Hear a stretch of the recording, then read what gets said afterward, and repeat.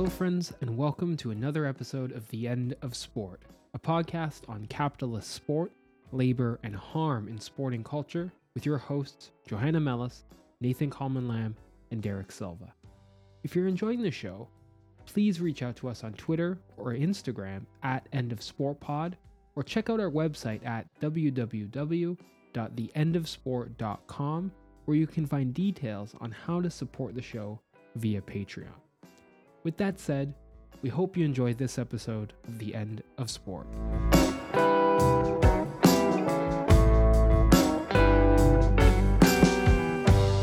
Dr. Letisha Brown is an assistant professor in the Department of Sociology and an affiliate of the Africana Studies and Women's and Gender Studies programs at Virginia Tech. Her research focuses on representations of Black female athletes in the media, as well as the social relationships that influence healthy eating, overeating, and food choices.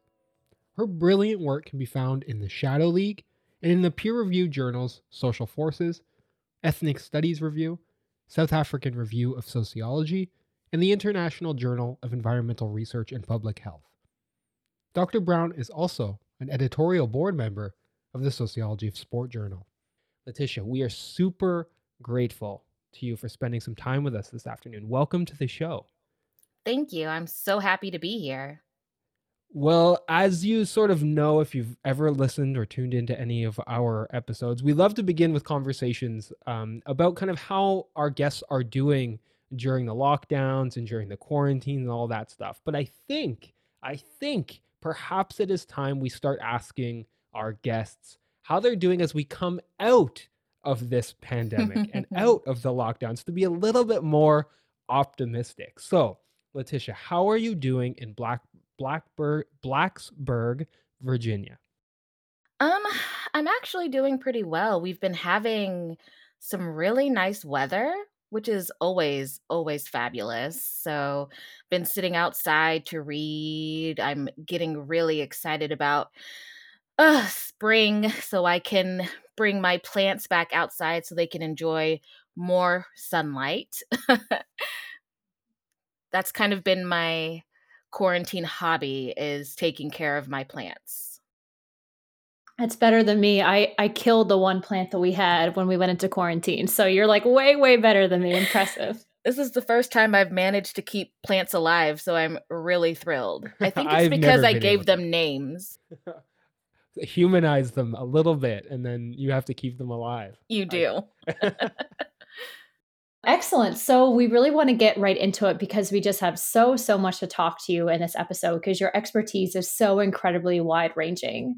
So your research lies at the intersection of sociological analyses of race and ethnicity, gender, sociology of sport, food studies, and media representations of Black female athletes. Now, we were wondering if you could sort of walk us through or sort of talk about how you tie all of these threads of your research together.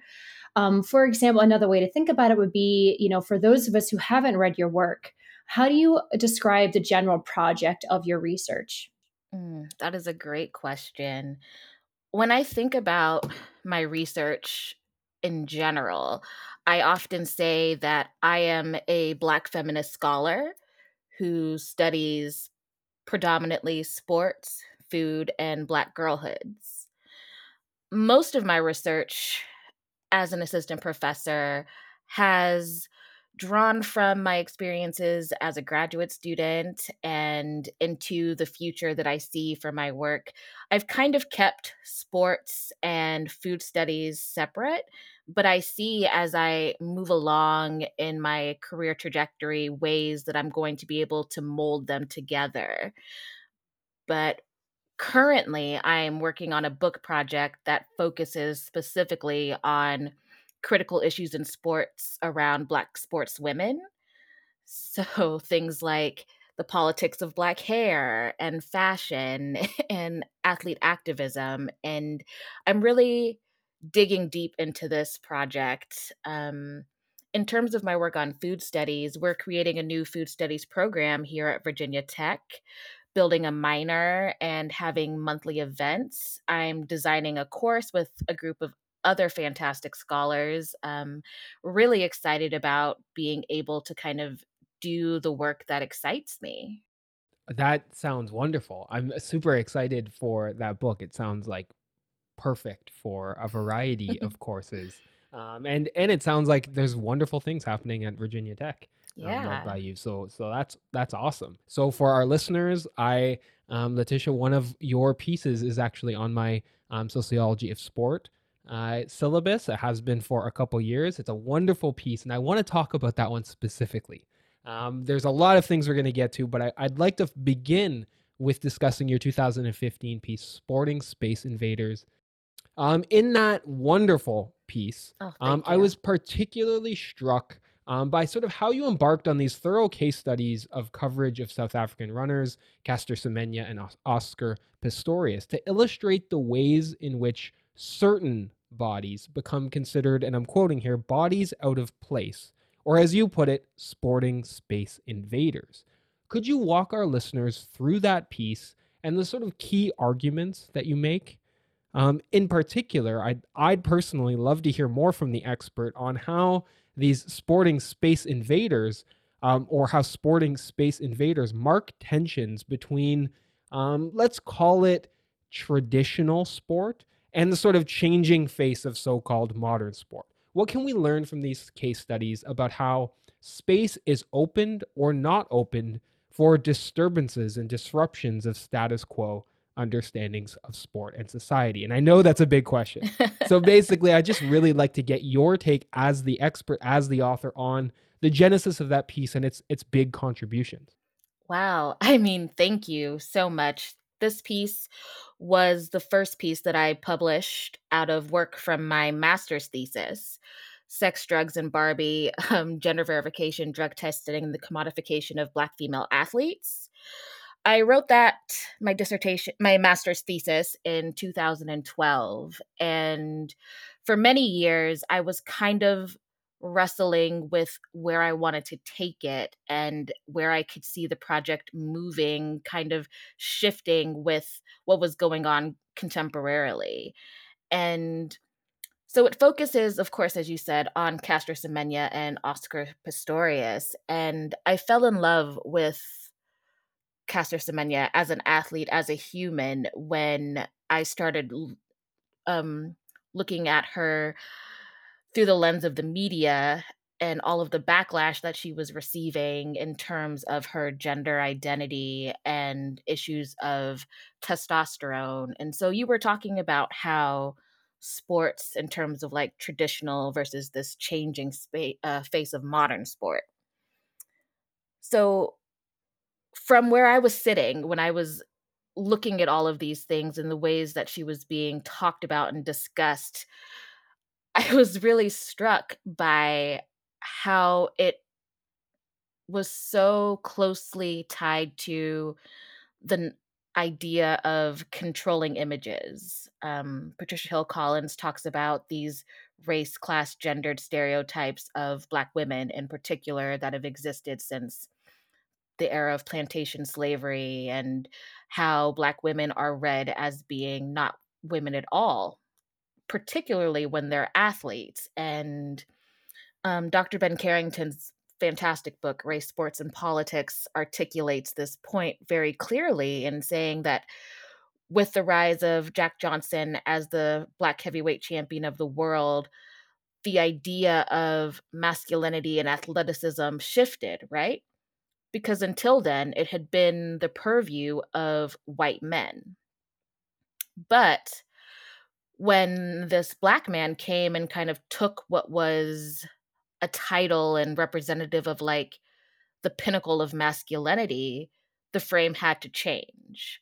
So Black athletes are read as athletic and aggressive as opposed to intelligent and articulate, but that's a whole different conversation. And this masculinization of Black male athletes superimposes itself on Black women athletes as well, because Black women, in order for their bodies to be commodified throughout plantation slavery, couldn't be read as female or woman.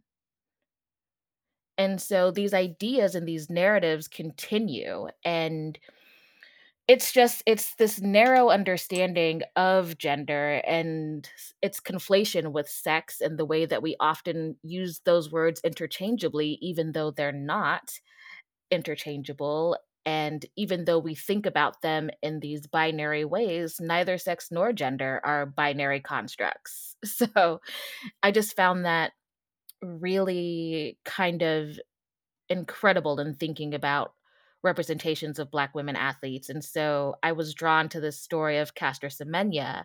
And then around the time that I was writing my master's thesis, there was the Olympic Games and all of the media attention on Oscar Pistorius as an athlete who people were like, well, now he has an unfair advantage. And so when I think about conversations around gender and sex among women athletes in general, a lot of the fear comes from one, that they are not women at all, because we had gender verification that only verifies women athletes. Like, that's where the emphasis lies, is that we have to make sure that they're quote unquote real women, whatever that means.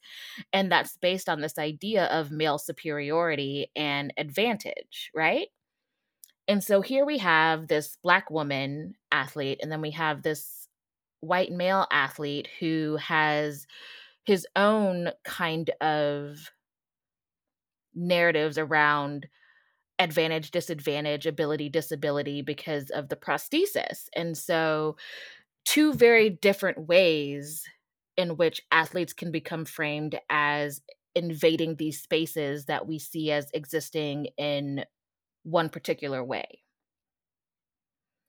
So for Pistorius, he is a space invader at this time and in this piece, insofar as we're thinking about people as becoming cyborgs. And so that means that he has an unfair advantage. Semenya is a space invader because she is a Black woman who's winning all of these races, and she can't possibly be that fast unless there's an underlying reason, because she has to be a man, or else how could she be so fast? And you had not only like fellow competitors, but announcers and the governing boards, like just spewing all of this like colonial discourse. And it was just, it was icky. It was icky. And so I wanted to write something. And I think it was like 2013, 2014, the South African Review had a special call for paper on sports. And I was like, here we go. I think I can write something that would fit perfectly here. And I am grateful for the opportunity that they gave me to work on my piece, and to have it published in 2015 was like one of the highlights of my graduate career. It's like a really reflexive take, like something that you sort of just felt bad about or felt icky, as you put it. It turned into a brilliant piece that has contributed to the field. So one thing that I'm wondering is, since it's been, I mean, Caster Semenya continues to unfortunately be in the news and continues to be discriminated against. Yes. Unfortunately, it seems like a never ending story for her. But I'm also sort of wondering how are we see, it seems like this exact same debate is like mirrored, or is the same. And I don't know to what extent it's changed or not, but when we're talking about the issue of like trans inclusion and trans athletes, it seems to be this similar thing in terms of people trying to definitively decide like who is a female athlete, who is a male athlete, who is allowed to belong, who is maybe an invader, to kind of use some of your language. And so I'm just sort of wondering, how do you see that debate playing out right now, and sort of what role does race play in it, if any? Thank you for that question. This is actually one of the chapters that I'm working on in my book deals with this question of what makes a woman. Awesome. And so kind of thinking about the work that I've done on Caster Semenya and the work of other feminist scholars that have studied issues like trans athletes and intersex athletes, and thinking about the challenges that they bring up in women's sports, right? Because there's so much anxiety around women's sports, and that we have to have a concrete definition of what it means to be a woman, even though for the most part, we're all willing to acknowledge that womanhood, gender even sex is a social construct, and they exist on a spectrum. Like, we want to believe that everything is binary, black, white, male, female, but that's just not reality. And centuries before us, like, plenty of civilizations acknowledge three or more genders, right?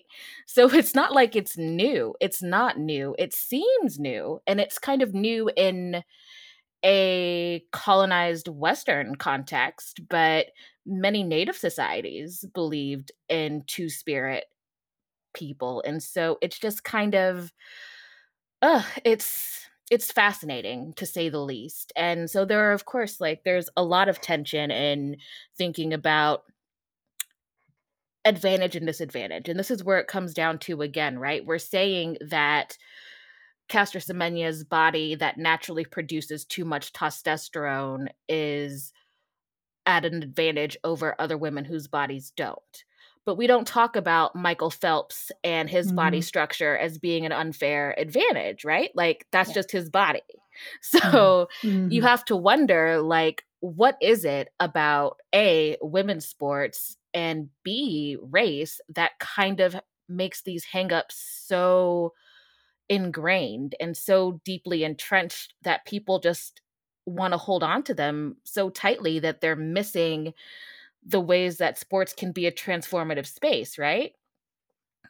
And I definitely think that race plays a role in these narratives about who is a woman and who should be able to compete, because there's already this understanding that, like, we come from this legacy of quote unquote Black athletic superiority because of genetics and because of slavery and work and labor and all of these, narratives. And even if we're thinking about people of the African diaspora and these, like, different contexts, Blackness became associated with things like athleticism and aggressiveness. Like, if you read Fanon's Black Skin, White Masks, he talks about, like, the Black athlete as being the most eroticized, trope that exists in our Western consciousness. And so it's just kind of, for me, it's like I see how these things are being reified within these contemporary contexts, and I cannot look away.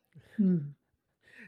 Yeah, I think that's a good way to put it. It's hard. It is indeed. It's increasingly difficult Mhm. to look away and to Yeah. just like be blinded to sport because we might enjoy it or we might be kind of entertained. But it actually reifies a lot of these structural issues that you're talking about. People have been talking about for a very long time. And on that note, I had I'm gonna quote you here, so sorry, sorry, Letisha, for quoting your piece, but I felt the conclusion really draws together a talking point that we not only on this podcast have continuously talked about, but in my teaching, talking about this question of politics in sport. And I think your conclusion explicitly offers a take on that, and I want to ask you about it. So I'm quoting you now. In your conclusion, you say, sport is a domain of society in which notions of race, gender, sexuality, nation, ability, and more are continuously shaped and reshaped. And through the highly visible position of sports offered by a multitude of media outlets, it can become a domain in which social dramas are played out as public spectacle. Such social dramas then offer a platform for discussion of issues that exist not only within the realm of sport, but in society at large. Sport offers a platform through which movements for social change and justice can be presented to the public. Justice in sport, however, requires attention to more than just gender, race, or ability. It requires an emphasis on the ways in which modalities form mutually constructing systems of power. First of all, brilliant. Second of all, it sounds like you're just providing a straight rebuttal to the whole keep politics out of sport thing, right? Yeah. Like you're putting you're suggesting it's impossible to disconnect the gendered, racialized, ableist, sexist, nationalist representations of athletes from broader systems of power. And over the past year, we I think shockingly, have seen this debate about politics in sport become renewed in some ways. And I'm not sure why in 2021. How do you respond to folks out there who say politics do not belong in sport? Okay, so first, I will just reiterate the fact that I consider myself to be, a Black feminist scholar. And a part of my politic is the understanding that the personal is political. So that is everything, including sport. And I think that we get so caught up sometimes in taking the humanity out of the athletes and seeing them more as vehicles that are playing games, that we forget that they are humans who live and breathe in our society. And the things that are happening in our society may not touch them in the same way that it touches those of us who don't live in the public eye or that don't make billions, millions of dollars, but it touches them nonetheless. LeBron James in a dark place at night in a hoodie could just as easily be shot as a Trayvon Martin. And we cannot ignore that. And I think that athletes can't ignore that. And I think especially for those who played collegiate sports and are witnessing the ways in which their labor is just being used and abused, especially now in the era of COVID, with little to no compensation, like real compensation, that I think that people are really starting to recognize and be less afraid to speak up and speak out. Like, activism in sports didn't start in the 21st century. It's been here.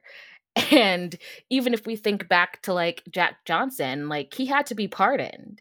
And a lot of the issues and actions were his relationships. So it had really nothing to do with him as an athlete so much as it did with his personal life. So to say that we can have this stark separation between sports and politics is ludicrous. And I know you have a piece about this coming out, Hmm. a piece on the changing face of Black athlete activism. So, one, I'd like to give you an opportunity to plug that piece, Thank you. I think it would be great to hear about. There's also a question that comes with that, and I think that over the past year or so, we've seen some of the most amazing and powerful athletes speak out about this question of politics and sport. And this is spanning from decades long work in the WNBA and more recently in the NWHL and other sports leagues, as well as like the NBA and the NFL, and even in some small cases in the NHL as well. Over the past year, we're seeing like amazing, brilliant people doing awesome work to to explain and to help us understand that sport is inherently political and we can move towards some sort of social change. But as the expert here, what is your read on folks who have been vocal about the impossibilities inherent in separating politics and sport? And perhaps a little bit more specifically, do you find it surprising that we are still having these discussions in 2021 and on the heels of some of the most brilliant and powerful social movements that I've seen in the US in decades? Yeah, I think about this a lot. And with most things in society, we move in waves and in cycles.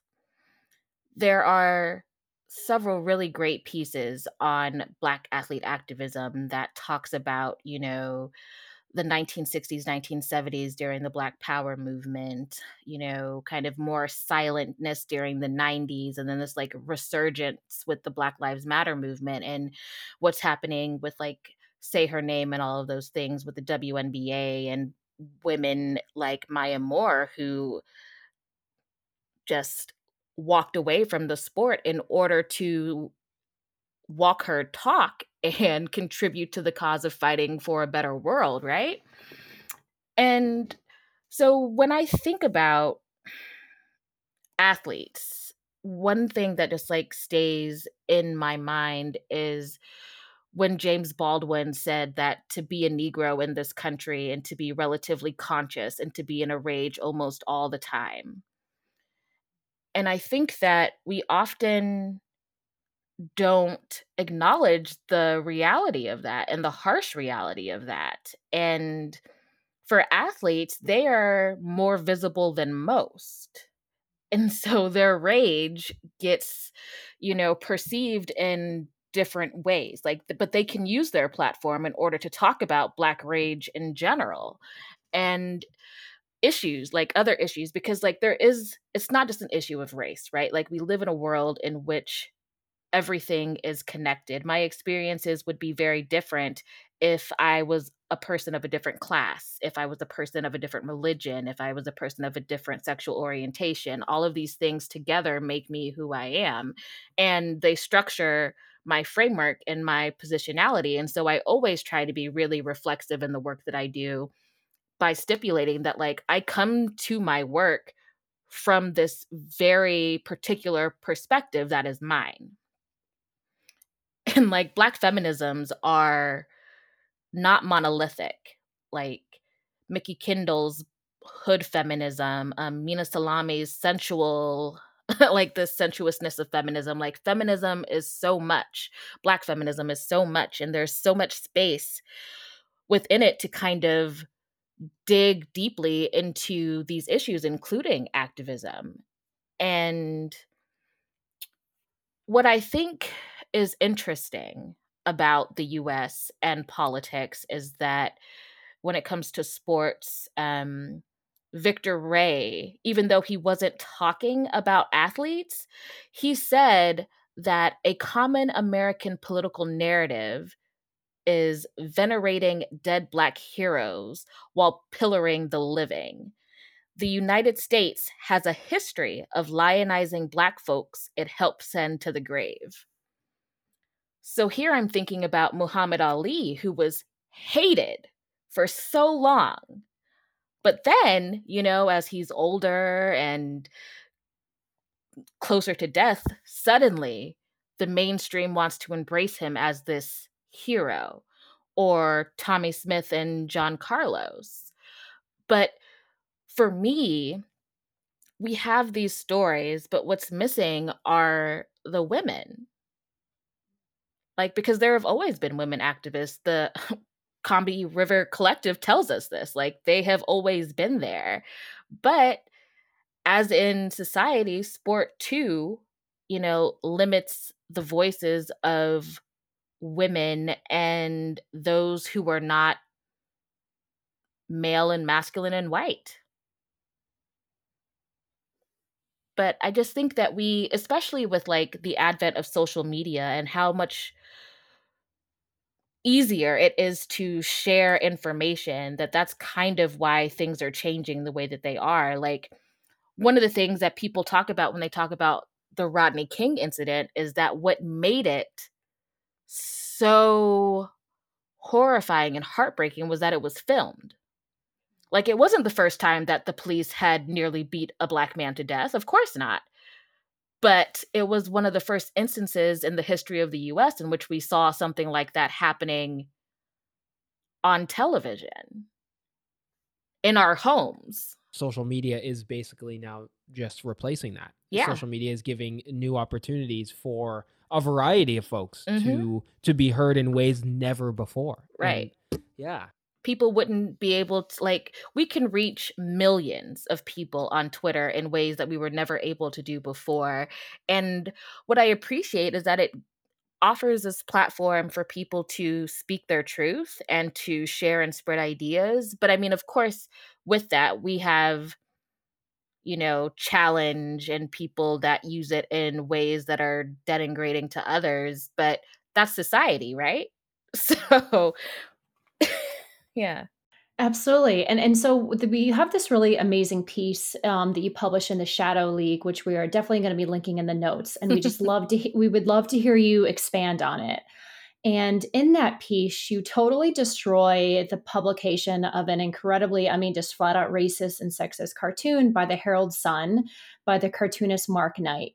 And in this piece, you discuss how the cartoon depicted Serena Williams's body. And again, we're going to quote here. You said, "quote out of control and reproduces images of Black women as aggressive and beast-like, while the image of her opponent completely erases Osaka as a woman of color by replacing her with a blonde, white female figure." Such images speak simultaneously to the hypervisibility of Black athletes as well as the erasure of Black female athletes and its portrayal of misogynoir. But then you go on to conclude, and you are just amazing at conclusions. I'm so jealous of your Oh my skills to do gosh. this, by the way. But you said, quote, "We are reminded by her presence that no body in the tennis world has been scrutinized.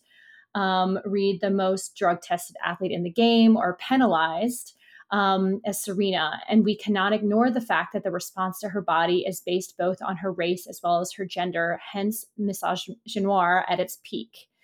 Now, could you discuss some of the implications of the dissemination of such racialized and sexist representations of athletes like Serena Williams? Yeah, I mean, it continues to like reify these narratives, right, of like angry Black women and aggressive Black women. And I pulled up the image because it every time I see it, I'm horrified because like it's supposed to be a representation of her match against Osaka that happened, back in 2018. But what I see when I look at it is like this image of who is supposedly Serena, it's not her. It is a caricature of Blackness and Black womanhood that has existed for centuries. The exaggerated features and the musculature and the tutu, like it's all very dramatic, right? And it's this idea that Black women and like there's this notion of like women in general as being out of control. I mean, female hysteria was a medical condition for far too long. So it's just like the intersection of racism and sexism in sport is super visible, and Serena Williams, because she is the GOAT, is one of the people who get scrutinized the most by the media, by opponents. And like I can't remember who it was that decided it would be funny to put like pillows in their butt like several years ago to kind of like mimic her body, because there's always this exaggeration about the Black female posterior. Like there is an obsession with the Black female posterior, and it's just kind of like, what is happening? But it's this reaffirmation of these controlling images. But what I appreciate about Serena and other athletes, other Black sportswomen, is the ways that they push back against these narratives and the ways that they don't let these images control their lives and their livelihoods and their lived experiences. Like Serena's out there. She is still being the greatest. Like she's like when it comes to number of wins, she will not be touched for a very long time. Like there are some really great athletes coming up in tennis, Naomi Osaka included. Like she's wonderful. I love her, but it's going to be a while because Serena's still going. Like she's not stopped. She's still going. And we don't know when she will stop. And when she does, she's going to have so much of a legacy that she will not soon be forgotten. And that's a sort of transformative. Yeah. I think you're juxtaposing like the control, the surveillance of specific bodies on the one hand by media, by coaches, by a variety of different stakeholders, if you will. And then the opposite side that you're juxtaposing that with is like the transformative power of like, all right, so we do have social media, we do have Instagram, where these athletes, these wonderful people can go and talk about these things in an open platform and try to push back and resist that system. And wrestle with these narratives and try and, one, dismantle them, but also like question why we want to cling so tightly to them. Just last year, or no, it was before COVID, pre-COVID times. In the before times, when we were in public spaces, I attended a talk about um the gender pay gap. And it was a panel of all women. And one of the things that I found that I really struggled with was the ways that race was ignored. Because it's easy to say that women in the United States make 82 cents on the dollar. And it's like, yeah, maybe white women. It's easy to say that, well, you just have to behave in this way and you'll be able to get promoted. But if you're a Black woman, you're already at a disadvantage, especially depending on the field that you're in, because you're either going to be seen A, as the help, or B, as an angry Black woman. Like, and God forbid if you cry. So it's just like there are so many things that, like, you can't disentangle this relationship that exists between racism and sexism, which is what, like the idea of misogynoir and how it's particular to Black women, because there is a particular type of sexism that impacts Black women in ways that are very unique to us. Yeah, and honestly, your work really reminds me of you're probably familiar with this, Letitia, this book by Sabrina Strings, on I can't remember the title. I have it somewhere in my office. I can't find Is it Fearing the Black Body? it is. Yeah, it is. Yeah. So yeah, there's that book that I mean, I need to I need to look at it more thoroughly, but also Robin Mitchell's book, Venus Noir, which Mm, both of them look at Sarah Bartman and yes. just really like the two perspectives on how Sarah Bartman's body were just completely like exoticized, Yes. like by so many people over and over. And I listened to a new, I think it was like a New Books and French Studies Network or something, an interview with Robin Mitchell on her book, and she talked about how emotionally and mentally how difficult, but also kind of how cathartic in some ways it was to do her research to kind of look at the colonial implications of looking at Sarah Bartman's body and how like the museum, the archive she was at actually had the like molds that were Mhm. used around her body to like measure her shape and all that stuff. And she was just sort of talking about, again, sort of reflecting the way you are, but just really between the two of them talking about how centuries ago, how long this process has been. And obviously it has, goes back to like European colonialism even before the 1800s. But it was just so interesting. And so when I was reading your piece for today, it just really affirmed for me how connected all these things are in terms of how Black women's bodies are just so like preyed upon and exoticized and manipulated by the white gaze, and also just like made me profoundly sad. It's like, wow, like have things actually changed? But of course, like your discussion about the power of social media, how that can allow someone to like recapture their image and have their own voice, that at least has a more of a less pessimistic kind of side to it. But just when you were talking about it, it really kind of made me think of these other books. Well, first, thank you for like saying my name alongside authors like Sabrina Strings and Robin Mitchell, who I follow on Twitter and who follows me back. So I feel really cool about that.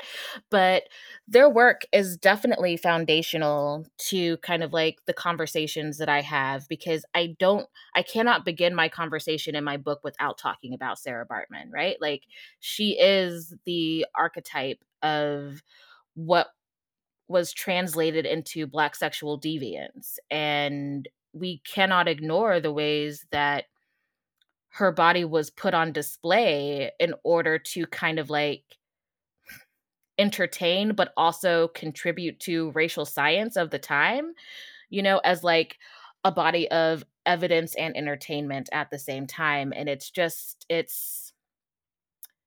impossible for me to ignore how the narratives that really began out of her experiences continue to follow Black women across the diaspora today. I'm always very conscious of myself when I'm in a classroom or when I'm applying for jobs about how I'll be perceived. I do not believe in, hiding and not speaking my truth. And I know that for me, people told me that I wasn't going to get hired because I wear braids or my hair is natural or I have my nose ring. And I'm like, look, I got a job at a great place. And one of the women, actually, when I was visiting the panel, said that she said something along the lines of, I should change my hair and my attire the next time I go on an interview. And I was like, well, I actually work here. I'm an assistant professor. And like, and I get it, because Wow. for a lot of people, when they first meet me, they don't recognize me as faculty, right? And so one of the things that I love about social media is kind of like Twitter in particular there was this thing going around where it's like, this is what a professor looks like, this is what a scientist looks like, right? And it's all of these women of various backgrounds and figures and shapes and sizes and features that you wouldn't assume, right? Because when we think of professors, especially in the US, we think, white men, frumpy clothes, or elbow patches. We still think that, even though it's 2021 and academia is changing. Like, it is still very white and very male, but it is changing. Yeah, and Yeah. we are huge critics of higher education here on the show, and in general, I think like we still have so much wrong, So much wrong and like so much work to do. and for a discipline, like I'm gonna hate on our discipline, Letisha, a little bit here. Like for a discipline that has like social inequality and understanding and analyzing different forms of discrimination and oppression, like at its foundation, sociology is so harmful in this respect. Like sociology is a really damaging place for a lot of young scholars for the reasons that you mentioned. And sorry that you had to experience those things. Thank you. I mean, but at the same time, like, even though I have had experiences that I would not wish upon anyone, I feel very fortunate to be in the space and the department that I am, because they have given me the freedom to study and teach the things that are important to me. Like, in the fall semester, I taught a course called Plantation Politics, the Black Sport Experience, a special topics course for our Africana Studies, program. And just having the opportunity to, one, put that course on the books and to engage with students on the subject of politics and Black athletes was just incredible, especially considering everything that's happening contemporarily. Sounds like a fire course. Thank you. I'm thinking back. My laugh earlier probably came off wrong. I just can't. I don't know. I think I'm just naive. The fact that someone would have the audacity to say, like, you will not be hired because of specific characteristics. Like, I don't know. Actually saying that to your face. So my laugh was more of a reaction. I can't believe someone said that. Not that it Oh, happened. no. So my I totally apologies if get it that. came And off I that think, way. like, for her, I believe that she meant well. Like, I believe that it wasn't coming from a space of negativity, but a space of like, we have to put ourselves in these boxes in order to get in, right? And I'm just like, I can't do that. And I won't do that. Like, if you don't want me for me, then you don't want me. And like, that's too bad for you, because I'm awesome. So I love that. That person would never feel that need, or that even Mhm. that person wouldn't even feel like it's appropriate to say something like that if that wasn't the structure that person is existing in. Exactly. and Exactly. and that's what like continuously shocks me, because I hear about these things and I hear about other gendered, like really violent gendered things that colleagues are hearing, and I, Mhm. as a white male, I'm like, none of Yeah. this has been said to me. Absolutely. And so now, Letitia, one question I've been really wanting to ask you is about your work and progress on Black gymnasts and racism in gymnastics. Now, we've seen the gymnastics community undergo, at least from in my perspective, not that I'm not an expert on sport on gymnastics, so feel free to correct me, but it seems like the sport has just undergone probably more sort of turmoil and change over the last 5 years.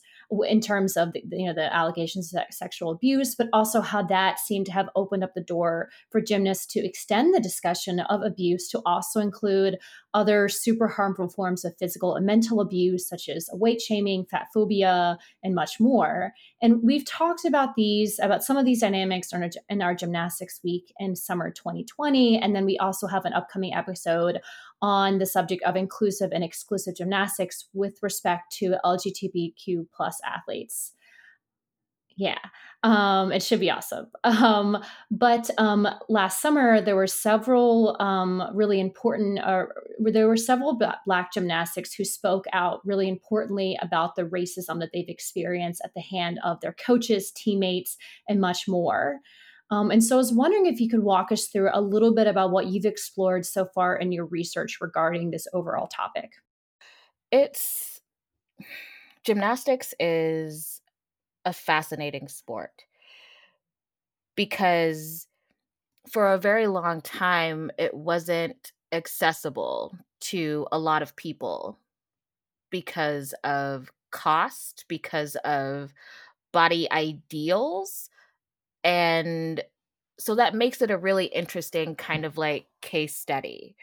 And with the ways that athletes like Simone Biles and Gabby Douglas have been performing in the past 5 years, we can't ignore Black women gymnasts. But even if we look outside of the Olympics to these collegiate athletes that are doing these floor routines that have been just amazing with these like women that are doing routines to people like Janet Jackson and getting her attention, like black black gymnasts are here and they are not going anywhere, and they are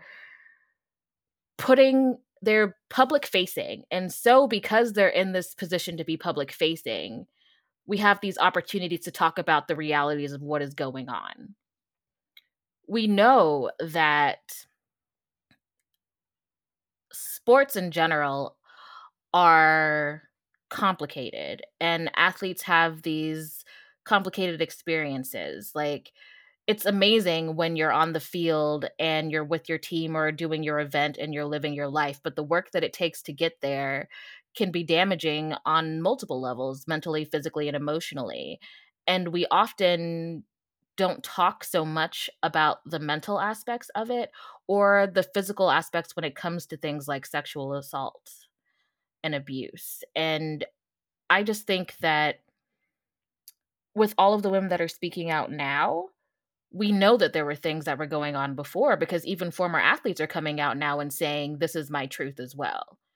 I think it helps that we're kind of in this Me Too movement, which was, by the way, started by a Black woman, and just thinking about how we are coming to reflect on the importance of letting these truths be spoken, because our gold medals worth the traumas that these athletes face?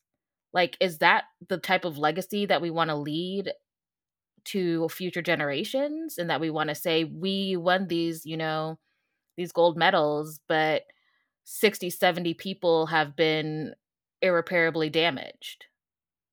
Like, that doesn't seem like the type of legacy that I would want, to leave behind as a coach, as a human, as a person, just as a person. And like, gymnasts, historically have been, tiny people, and the way that we sexualize children in general and Black children in particular is just, it's difficult to ignore. And I think that those things get reified in sport, right? Because sport is a microcosm of society. And so while Black girls are seen as, hypersexual, like, it's unsurprising to me that Black gymnasts have undergone these experiences of abuse, because their bodies are reflective, like, beyond the strength that they possess, they're supposed to be reminiscent of, girls. And they are girls for the most part. Like, Simone Biles turned 24 today, so she is a woman. But when you begin in the sport, you're a girl. And I think that for a lot of gymnasts and athletes in general, is that people can't stop seeing you as you were. And that's problematic, but also it's like you might have had the power over them when they were children, but they're not children anymore. And because they are no longer children and they have more power and agency than they did, they are in a position to speak up and speak out. And I am grateful that they're doing it. I am horrified by everything that they had to undergo and experience, and the fact that we are less inclined to get rid of people who abuse children or just abuse their power in general in a sexual nature than we are to let go of, a person because they're a woman or a black male coach. Like black male coaches in football, for instance, like at the collegiate level and even at the NFL level, there aren't that many. And if you start losing games, you're out. Like you don't get as many chances as white coaches, but we'll hold on to a gymnastics coach who's sexually abusing several of their athletes. There's a complete and total disconnect there. And I see it and I have to say it. And it's Mhm. just disturbing, but that is our reality and it's a problem. I was just going to say, and one thing that kind of struck me about the women, the Black gymnasts who came forward to talk about the racialized abuse that they Mhm. received and the racism. Mhm. How do I say? It was so that I found, and I found the reactions just really interesting compared to the ones from white women about sexual abuse, just in the sense of like, obviously, which ones were amplified and like more versus not was really interesting. And then I also just like a conversation that I had that Georgia Saravan had the other week with the two co-hosts of the Half In, Half Out podcast, which will be coming out in a week or two. We're not sure yet. But what was interesting is when I was talking to them about this whole issue of like, what does inclusive gymnastics mean? And what is it like? We talked about it broadly, but like most of the episode was talking about it was specifically like a queer context, was that, the sport is trying to make steps to make the sport more inclusive, but then there are people within the community, very, very powerful, very loud, sort of very powerful voices within the sort of anti-abuse community who have come out and said, like, why are we why are we focusing on making the sport more inclusive for queer athletes when we're still facing all of these issues of sexual abuse and harassment? And it was just the sort of thing that I saw it on Twitter, and I'm just like, why are we pitting these things against each other? Right. Like, why can't we be inclusive in every single possible way, which obviously includes Right. inclusive for queer athletes, for trans athletes, for black athletes, right? It's all part of the same thing. It's all part of the white supremacy. So why can't we Hmm. be fighting these things together rather than the white women some of them who are leading the sort of anti-sexual abuse campaign saying, no, this is just our fight. It just Mhm. seems it's like so counterproductive. And it isn't surprising knowing the history of white feminism and Mhm. white feminist racism. It isn't surprising, but it's just like so sad. And so I'm just kind of curious about how what an analysis of sort of like that would look like. Yeah, and so like it links to what I was saying about like the hypersexualization of young black women and thinking about campaigns like Say Her Name, right? Because the Black Lives Matter movement exists, and it exists to discuss the ways that Black people in this country are victimized by the state consistently and often without recourse. But what often gets lost in the conversation are the ways that women, non binary, and trans folk are also exploited by the system and in racialized and gendered ways, right? Like, Say Her Name is meant to amplify the voices that get silenced the most. And those voices are typically like the people that I just named. And it's a problem. We cannot ignore the ways that, you know, since slavery, Black women have been the victims of sexual predatorial behaviors because A, they weren't seen as women, B, they were talked about as being sexually lascivious in such a ways that they were unrapeable, because you can't rape a woman who's always willing, right? And we have these narratives with that exist, like even in the dominant culture, and there's still so much pushback against people being able to talk about issues of sexual abuse in ways that, like, well, you're going to ruin this person's career. And it's like, excuse me, this person ruined my life. I don't give about their career. But it's more acceptable. Like, I'm thinking about Brock Turner, for instance. Yeah. You know, Yeah. if he had been a Black athlete who had raped a white girl, the conversation would have looked very different. Just like the fact that the experiences of white athletes who are being abused are more amplified than those of Black athletes, and Black female athletes in particular, because we are constantly marginalized and pushed into corners in the shadows, even though we are always on the front lines for everyone else. Like, at the same time, people are saying, listen to Black women, protect Black women are speaking and doing things and not getting paid for their services. Black women and Black girls are getting thrown into prison at rates that are amplifying more and more. They're being victimized more and more, but we're not having those conversations simultaneously, and that's a problem, because you cannot protect Black women or trust Black women or listen to Black women if you're not actually doing those things. Like, it's more than a hashtag.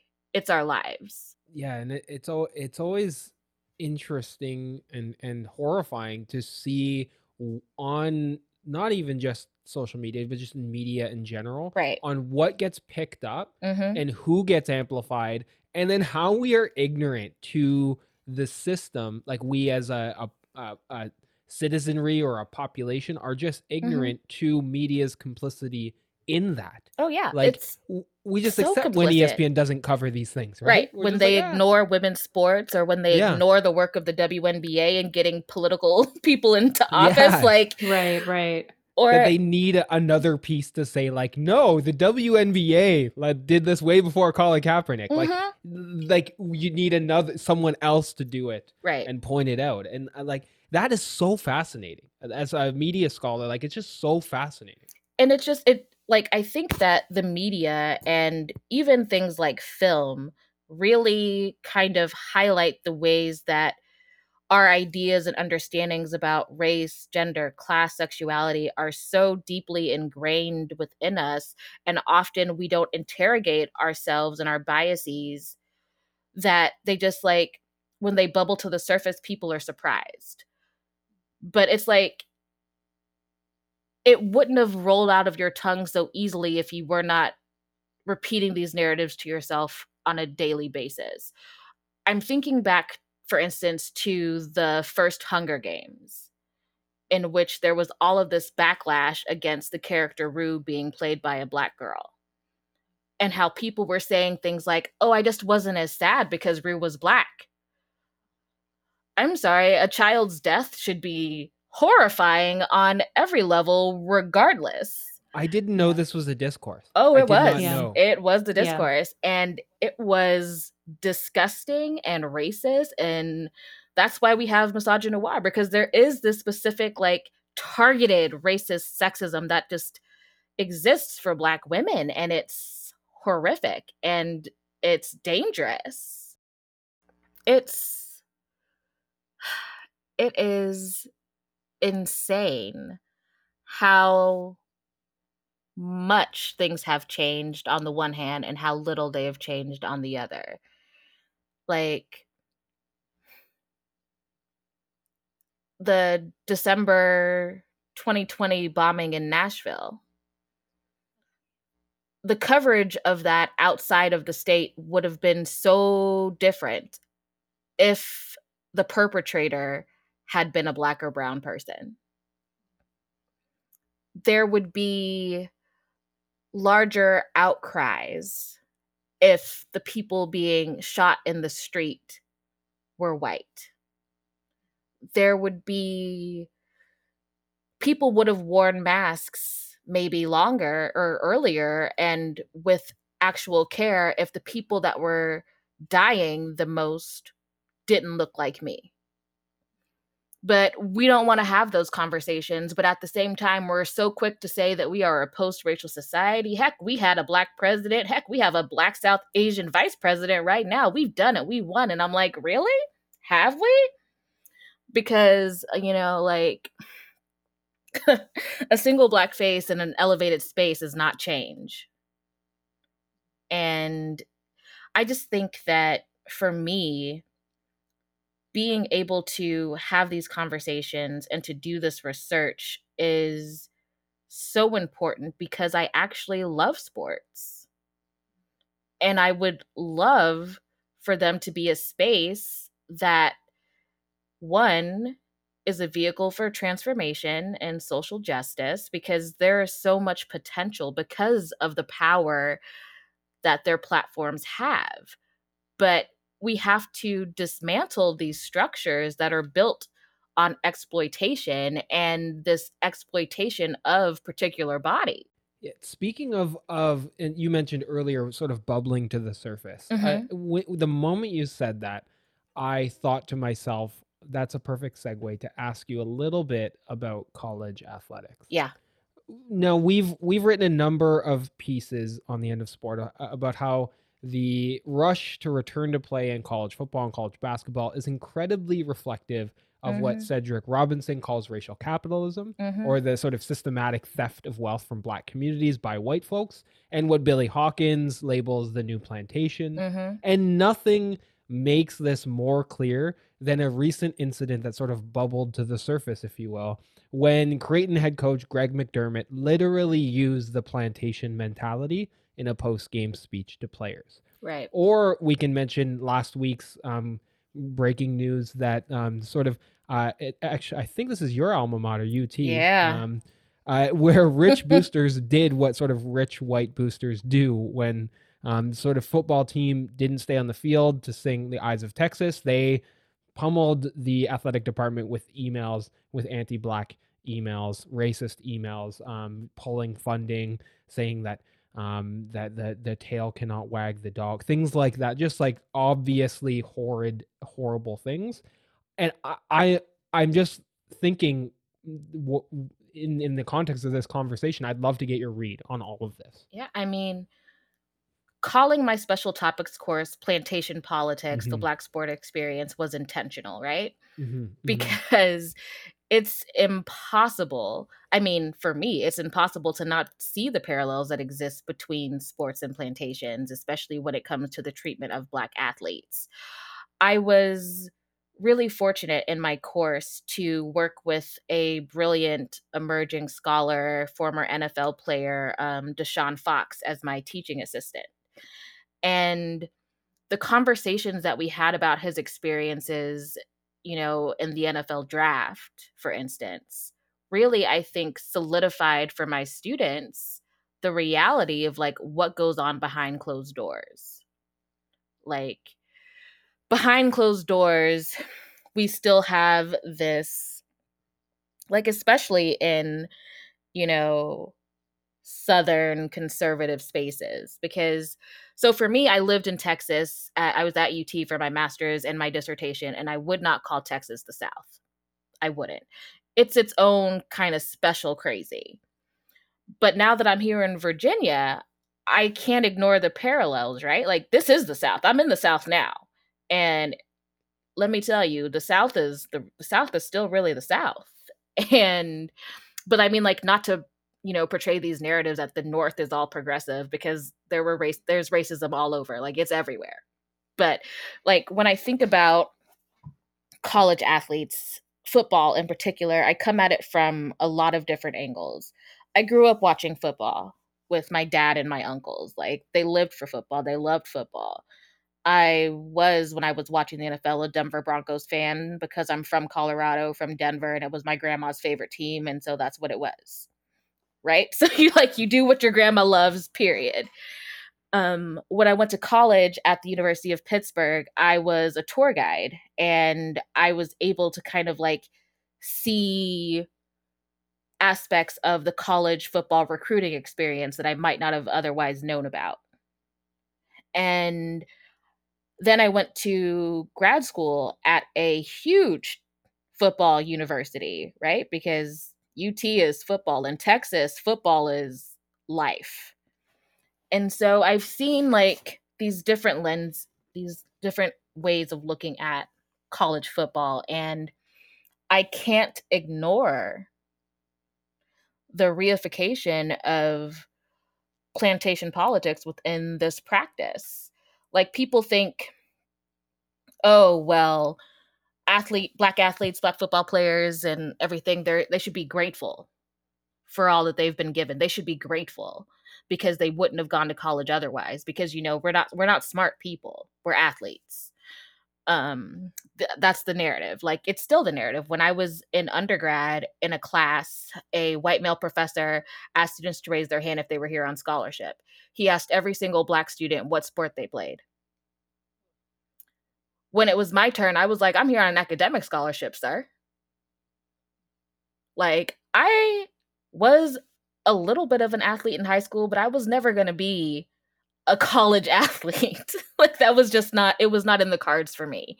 But these are the narratives that still exist. And when it comes to football, which is big business for many colleges, people think, especially those that are, rich donors, for instance, think that their reality is the reality.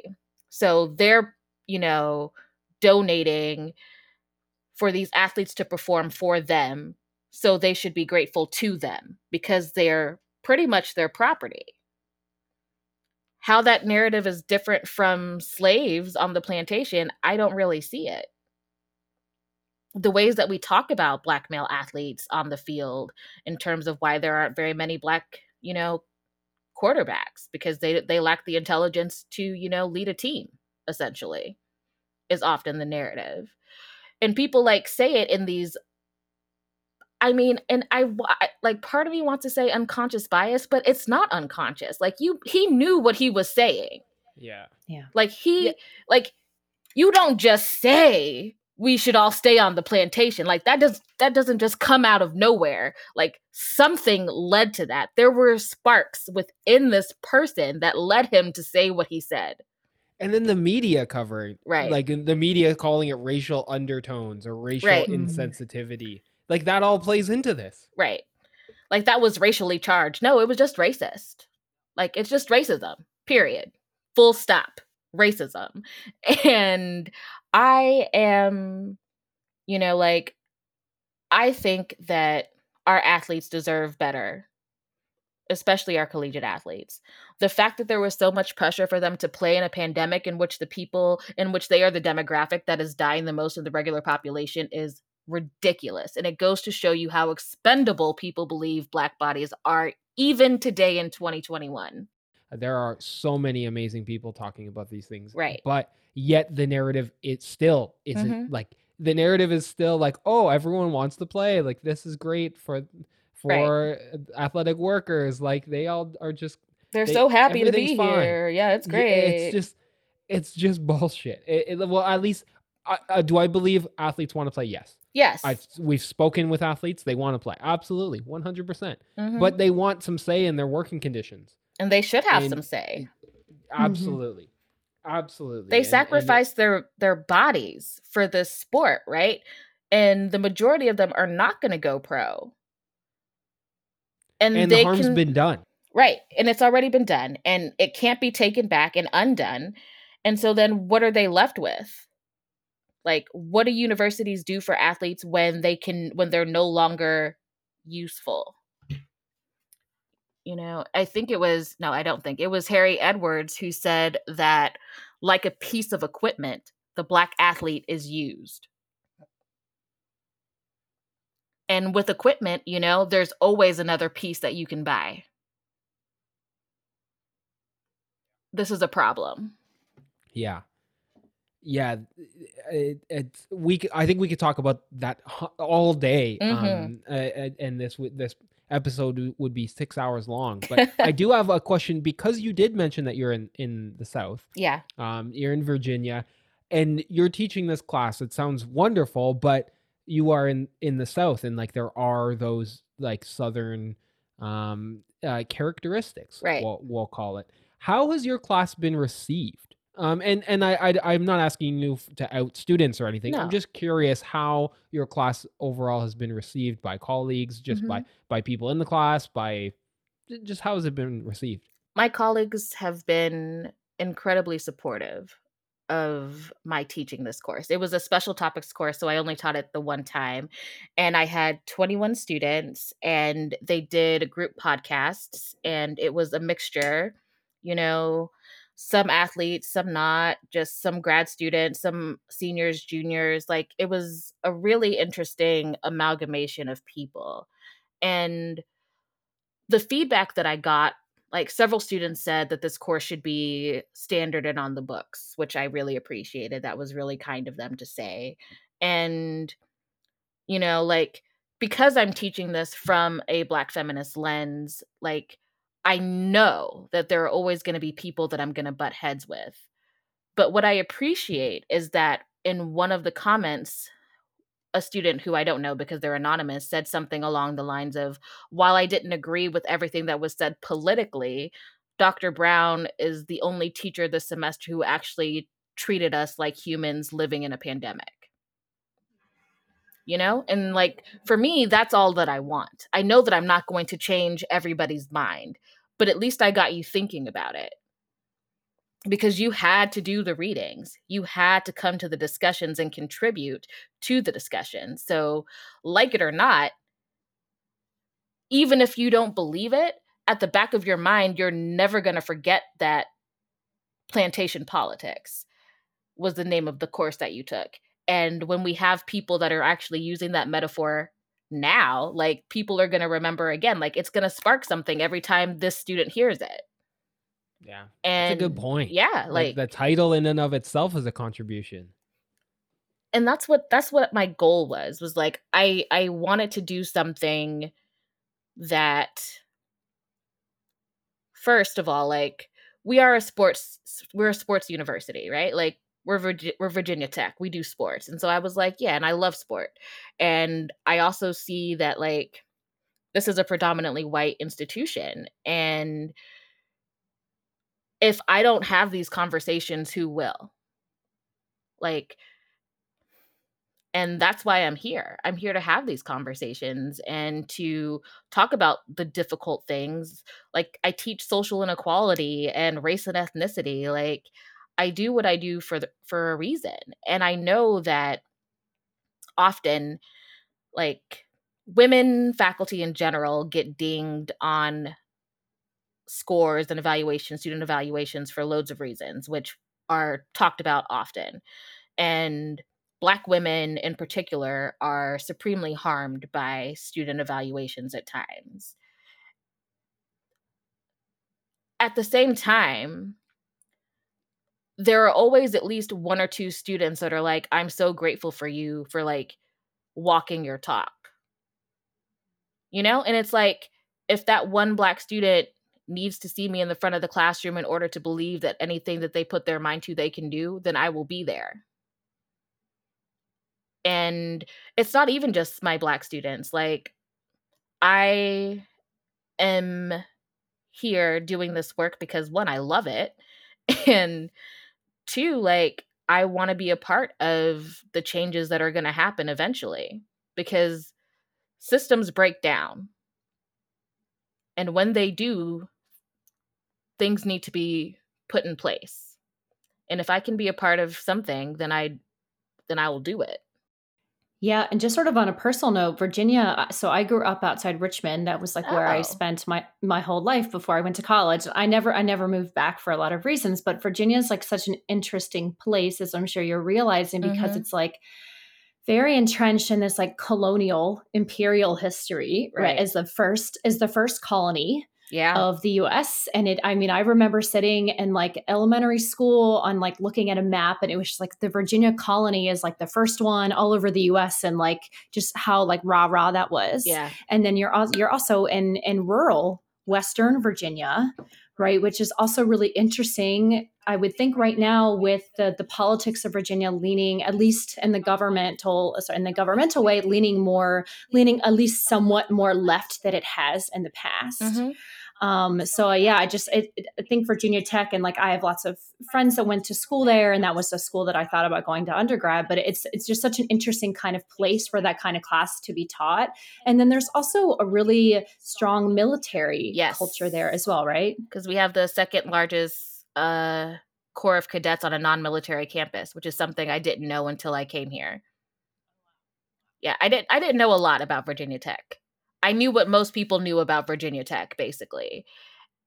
And then I got here and I discovered, the reason I applied for the job that I did is because the year that I was on the market, they were advertising a postdoc in their sociology department. And what I love about our department is that we are connected to Africana studies, women and gender studies, Native American Indian studies, peace studies, And together, it's such an interdisciplinary space that we are able to do so many creative things like teaching this course, plantation politics. I'm not sure if I would have the ability to teach this in a different type of institution, but I do. And so I will, like, as long as I can. Like, I'm like, as long as you let me, I'll do it because I love it. And one of the things that I like talked about was kind of like my pedagogies and my methods. And so I really like to use literature in my classes. Like in my social inequality class so far, we've read Nick Stone's Dear Martin, which is about the criminal justice system and like racial profiling and class. And I just think that it helps to make sociological concepts more real. And because people often have this idea in the back of their minds, unconsciously or consciously, that sociology is just common sense, I'm like, if it was common sense, we wouldn't need to have these classes, and we wouldn't be living in a system in which so many people are in poverty and people are dying in childbirth because they're Black. Like, if it was common sense, the world would look a lot different, trust me. And so I think that it's important to be in a space to have those difficult conversations, because if I don't, then maybe students won't hear it here. Like, I know that I'm not the only person doing this work, and I'm so grateful to be among scholars here and at other institutions that are doing such good work in outside of the study of sport. Yeah, and so just sort of continuing on this sort of reflective path that we've been going down the last few questions, we really want to pick back up on something that you mentioned earlier, which is that you said that you love sports and that you grew up being a fan, and so we would love to hear you talk a little bit more, or sort of expand on how you handle the tensions between being a fan, but then also being a critical scholar of sports. So I'm just gonna be honest and say that I haven't watched a NFL season since 2016. And for me, it wasn't just about Colin Kaepernick. Like, that was a huge part of it, but I had been having a lot of internal struggle with the NFL as an institution for a long time. Just thinking, for instance, about the ways that they handle issues of sexual assault within among their players is problematic. The lack of diversity among coaching and other upper echelons of the, dominoes is disturbing. The ways and the racialized conversations that sports journalists and announcers, not all, because there are some really great sports journalists out there. Shout out Dave Zirin, shout out Jessica Luther, who think about things in critical ways. But like, if we're still in 2021 talking about how there are not many Black quarterbacks because we lack intelligence, like, there's clearly still a problem. If in 2021 a college coach tells his students to stay on the plantation, we have a problem. And so as much as I love sports, I I don't think I think that like that makes me more critical of them, right? Because if I didn't love them, I wouldn't care so much. Like it wouldn't bother me. But I am bothered because I love these sports. I love gymnastics. I love tennis. Like I don't know much about swimming, but I think it's super cool. Um like track and field has always been like the highlight of the Summer Olympics for me, and I'm learning more about winter sports now, and it's just like I think that's what it is for me. It's like because I love them, I have to critique them and I have to call them out on their BS because that's what you do for the things that you love if you want them to be better. And I do. And I believe that sports is a platform and a vehicle for change. Like I said it in 2015 when I wrote that paper, and I'll say it again. Like it can be a space for transformation. It can be a space for allowing us to kind of like dismantle these binaries that we try to cling so tightly to. I constantly try to find the words to communicate that I love sports very, very much and I Mhm. want them to be better. Right. And that I think framing it in terms of that's exactly what drives the critique of sport Mhm. is perfect for like responses to people who just say like, "Oh, you're just a hater." And it's like, look, I love sports just as much as I love Star Trek, and I don't care. Yeah. So, and like, I talk about Star Trek too. Like, there are problems everywhere, and I just, we have to critique the things that we love, or we're Yeah. doing a disservice to ourselves and to those, areas of our lives. Well, Letitia, thank you so much for giving us an hour and a half of your time. We are incredibly grateful. Um, Before we close, is there anything in particular that you want to shout out? Your Twitter handle or Yes. your new book or the book that you're working on? Really, anything. Here's your chance to give it a shout out. Well, thank you. Definitely, if you're interested in my critique and just kind of like my journey on the tenure track as a junior Black woman scholar, follow me at Letisha, Must follow. Letisha 122. That's me. Oh, thank you. Must follow. The book is still in early development, but I'm really kind of proud of the form that it's taking, and I am really excited that it's happening right now amongst all of this discourse on sports and this growing conversation around Black feminism within academia. And I'm just super excited to kind of contribute to these broader conversations about the critical relationship between race, sport, and society.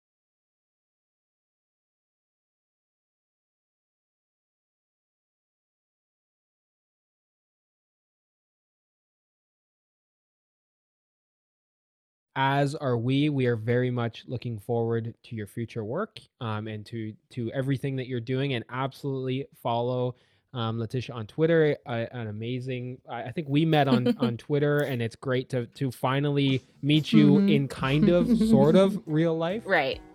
But Dr. Letisha Brown, thank you so much for coming on the show. Thank you.